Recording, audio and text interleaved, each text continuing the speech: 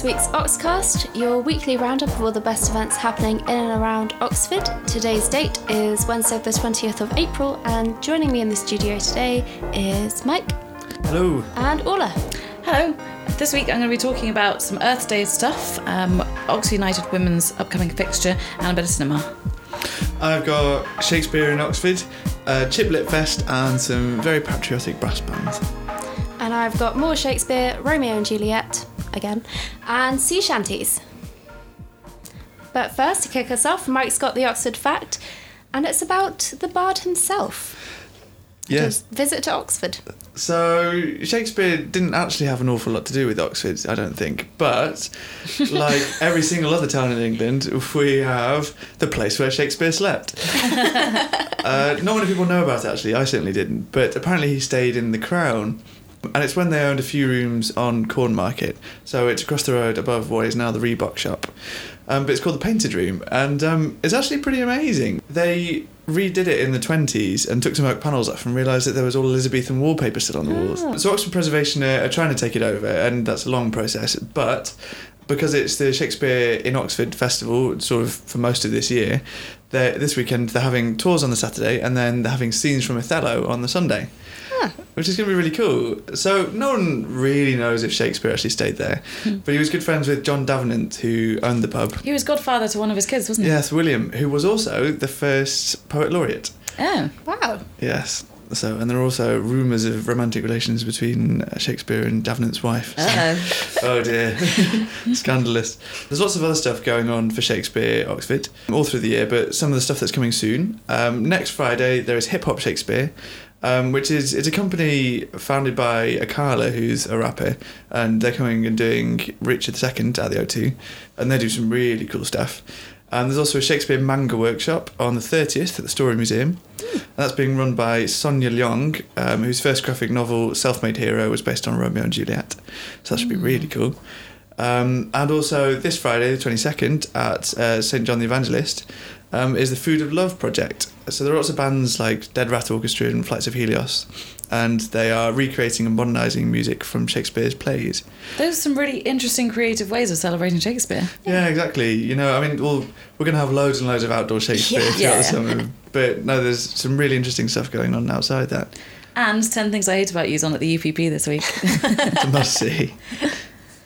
On to something a little bit less Shakespeare. Don't worry, we'll come back to him very shortly. I don't know about you guys, but I love a good shanty. Arr. Do you have a favourite shanty?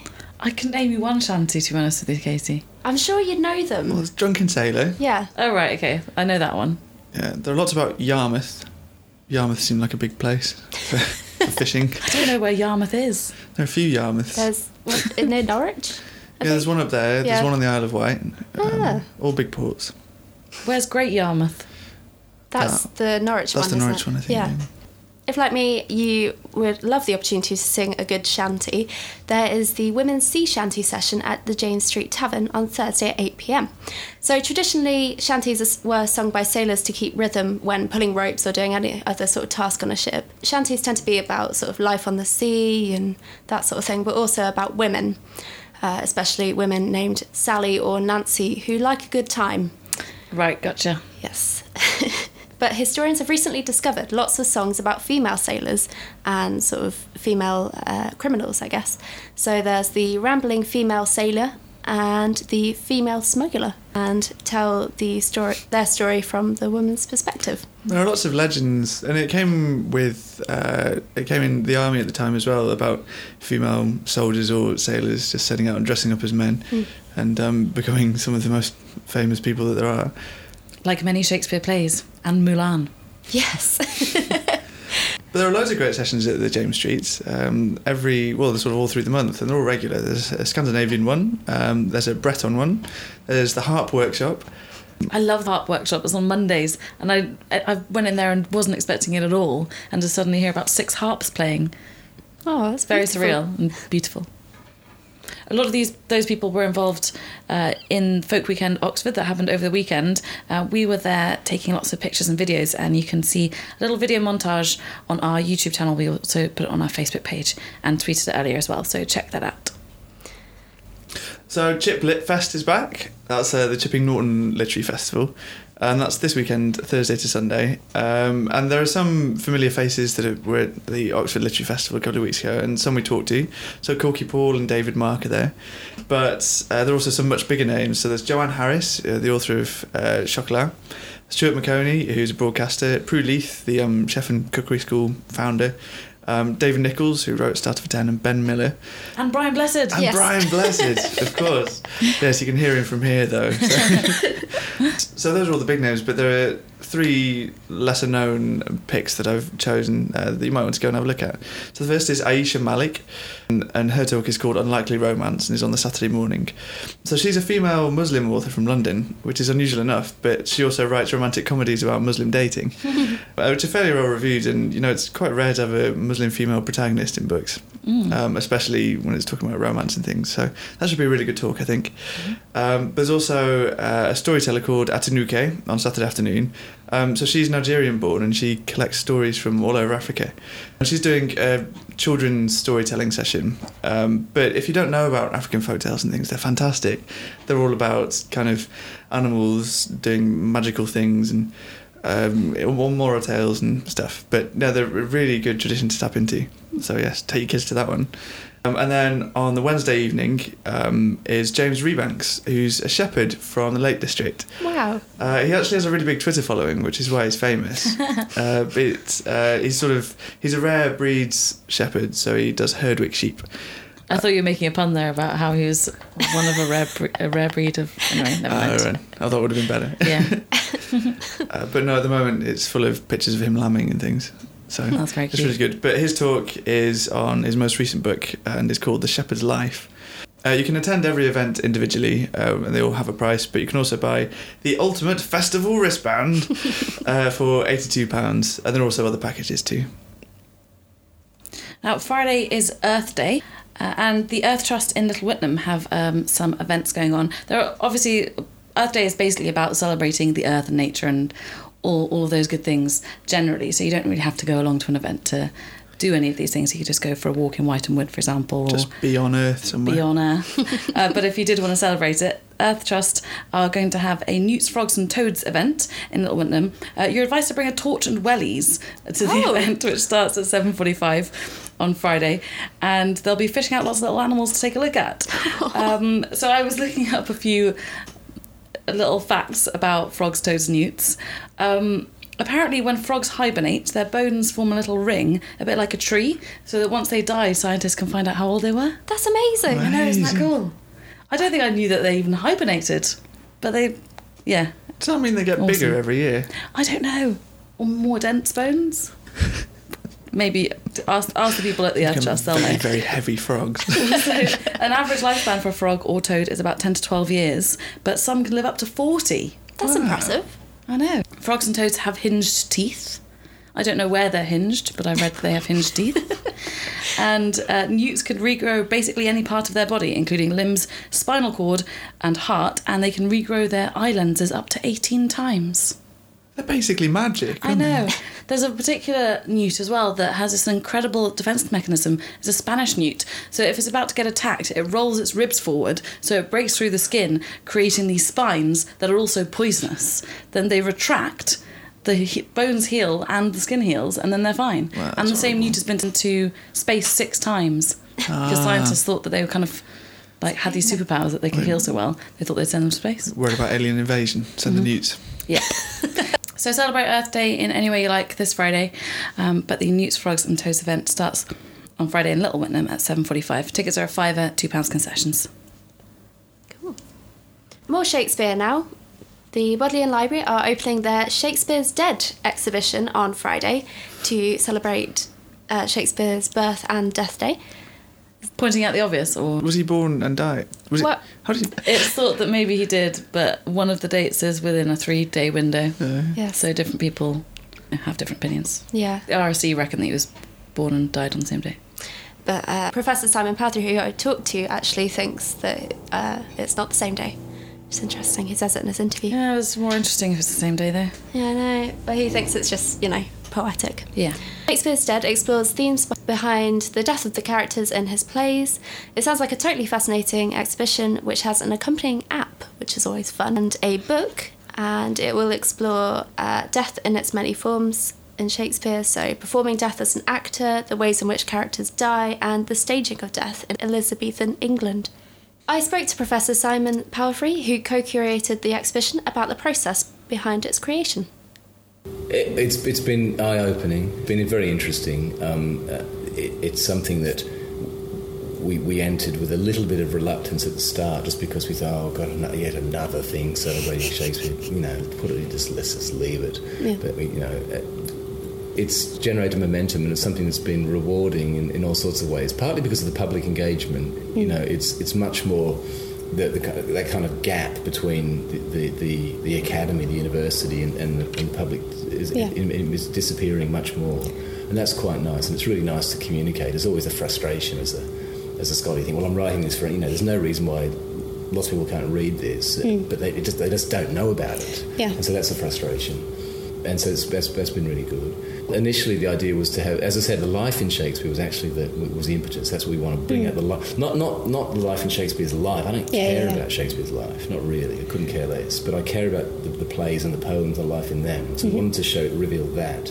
And we initially wanted an exhibition which was very interactive and dynamic and brought out something of the theatre, because most museum or library exhibitions are very static, quiet, based around objects. But that's very, very hard. When you're in a library, there's a limit to what you can do. So there's a bit of that going on. There's quite a lot of activities going on with Oxford 2016 thing.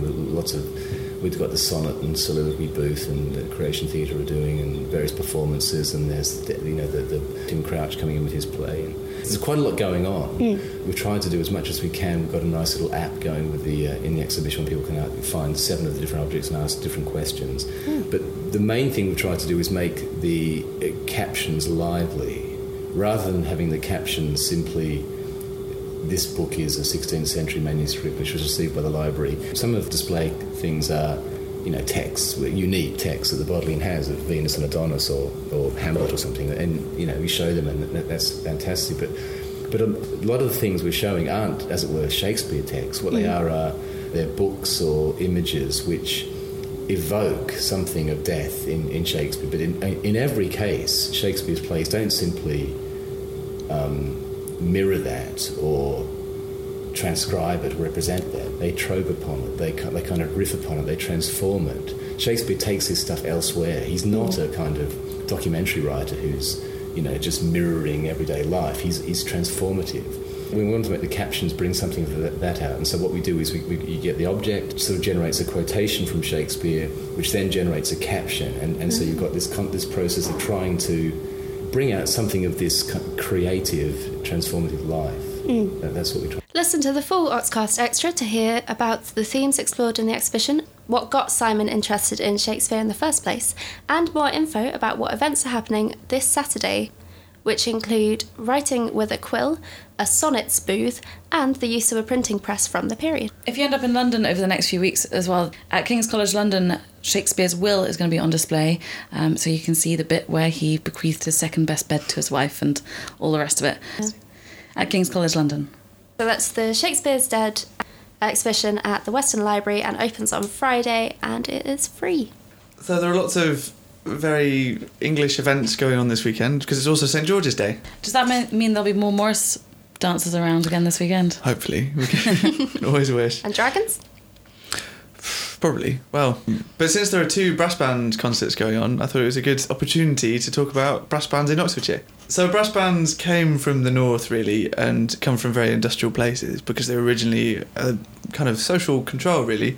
Keep your workers out of the pubs by giving them a load of instruments to play. Like all colliery bands. Yes, yeah, but they also came from mills and steelworks and things in Wales, so industrial centres are where they're really strong, and there's a whole competition contest culture around them, which is amazing, because they have these fantastic bands, fantastic musicians, playing the very, very technical and very bizarre pieces, and there are sort of big national championships in the Albert Hall every year and things like that. But Like in Brassed Off. exactly like in Brastow. But Oxfordshire is also very, very strong. I was looking them up today and I didn't realise how many there are. But around here there's City of Oxford, Kidlington, Kennington, Abingdon. Abbey Brass. Yes, Abbey Brass. My brother used to play drums with them. That's exciting. But, I mean, lots of them need help. Kidlington is still going very strong. Wantage is very strong. But City of Oxford are looking for a lot of players. They've got 4 different bands and are really good at getting people learning stuff. So, yeah, if you fancy picking up an instrument, just go and talk to them because they're really looking for players and really want to help build up the band a lot more. But anyway, for St George's Day concerts, there are 2 that we found. There's one by Blueberry Brass Band at Blueberry Village Hall, which is Saturday at 7. Blueberry's a beautiful little village as well if you end up going to visit. But also Kidlington, who their first section, so brass band contesting has the different sections, a bit like the football leagues, a championship and then first to fourth section. And Kidlington the first section, and they're the best round here really. Oh, cool. That's pretty good. They are good. Is that a nationwide league? Yes, yeah.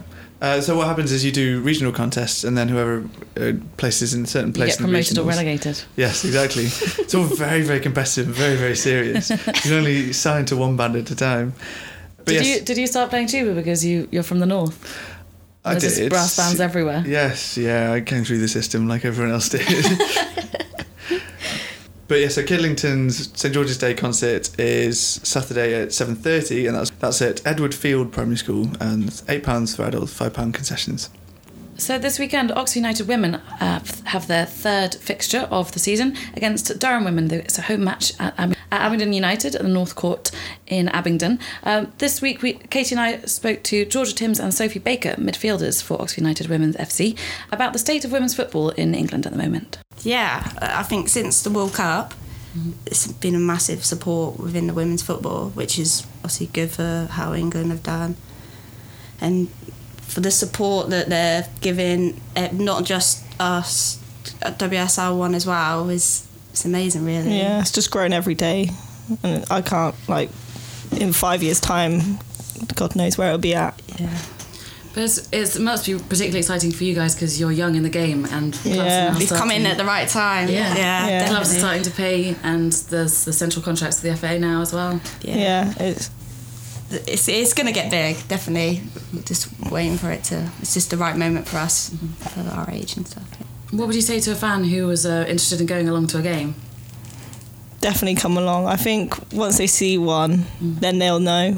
People have this stereotype about women's football, but once you see a game, you can't have an answer on it. It's only like £4 to go to a game. Yeah. Spend £4 and then that'll be it. That'll be sold. We'll spend £25 and be a season ticket holder. Yes. Yeah, exactly. To listen to the full interview with Georgia and Sophie, where we talk a bit more about the Oxford United Elite Academy and some of their pre-match superstitions, go to dailyinfo.co. The match kicks off at 12 o'clock on Sunday. And as we mentioned, it's only £4 for tickets, so you may as well go along. No excuse. Exactly. They need the support as well. On to our final mention of Shakespeare, we promise. Pop-up operas, please excuse my pronunciation, I Cappelletti e Montecchi. At the Tithe Barn. Sounds delicious. It does sound delicious. On Wednesday the 27th. So this is Pop-Up Opera's first tragic opera that they've performed. Spoiler. Sorry. And it will be sung in Italian with English subtitles. As well as the English subtitles, they've also got silent movie captions. I'm not really sure what this means. So this is a Romeo and Juliet opera? Yes. Cool. Yes. This is Bellini's version of Romeo and Juliet. Running time is only 1 hour and 45 minutes, so it's a nice short opera to ease your way in. The Tithe Barn is near Bicester, and it was built in the 14th century to hold people's produce, and now is a very popular wedding venue. So it's a beautiful location, very rustic, and I imagine it will be a lovely way to spend a spring evening.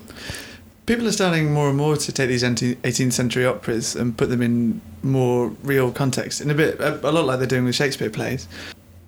These operas were originally written for people that would go to the opera house and watch the same thing, for months in a row, because it was just a place to be seen. And it means that they're written in quite an accessible way, because it's all to do with that everyone would be talking amongst themselves, and then suddenly some notes would happen or an aria would come on, and everyone would just go, oh, listen to this bit. So they're really, really easy to get into, and some fantastic music. Does that mean you can be on your phone for a bit and then just like look up when the important bit happens? That is exactly the modern equivalent of that. So. Perfect. So that's Pop-Up Opera's Romeo and Juliet at the Tyres Barn on Wednesday. Tickets are £25. And lastly, I've picked a film, in case you want to go to the cinema this week. Miles Ahead is a biopic of Miles Davis, who's possibly the best trumpeter ever, and certainly one of the most influential musicians of the last century. It's directed and stars Don Cheadle as Miles, who also wrote it, I think.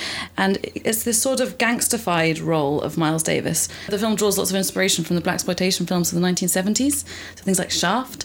And it's slightly all over the place, haphazard, in a kind of not sure whether that's a good thing or a bad thing yet way. Like the jazz. Yeah, exactly, maybe. It's not a film to go to if you want to sort of inform yourself about his life and career, because it's set during the period of his self-imposed retirement in the 70s, with the camera looking like it's taken about as much coke as all the characters. It's all a bit hallucinatory and interesting and brightly coloured and bizarre, but it's on at the Phoenix and George Street Odeon from Friday. Maybe the View as well. They haven't sent us their times yet, so I'm not sure about that. But I think it looks interesting, if nothing else, and if anything can get people interested in listening to Miles Davis's music, then that's going to be a good thing. For full cinema listings, though, go to dailyinfo.co.uk, where you'll find all the other events that we've talked about today, details of them, and many, many more things. And why not write us a review of what you go and see? There are lots of reviews already on the site, but we'd love your contribution as well. And don't forget to follow us. We're at Daily Info Oxford on Facebook, Instagram and Twitter. And make sure to check out our Folk Weekend video.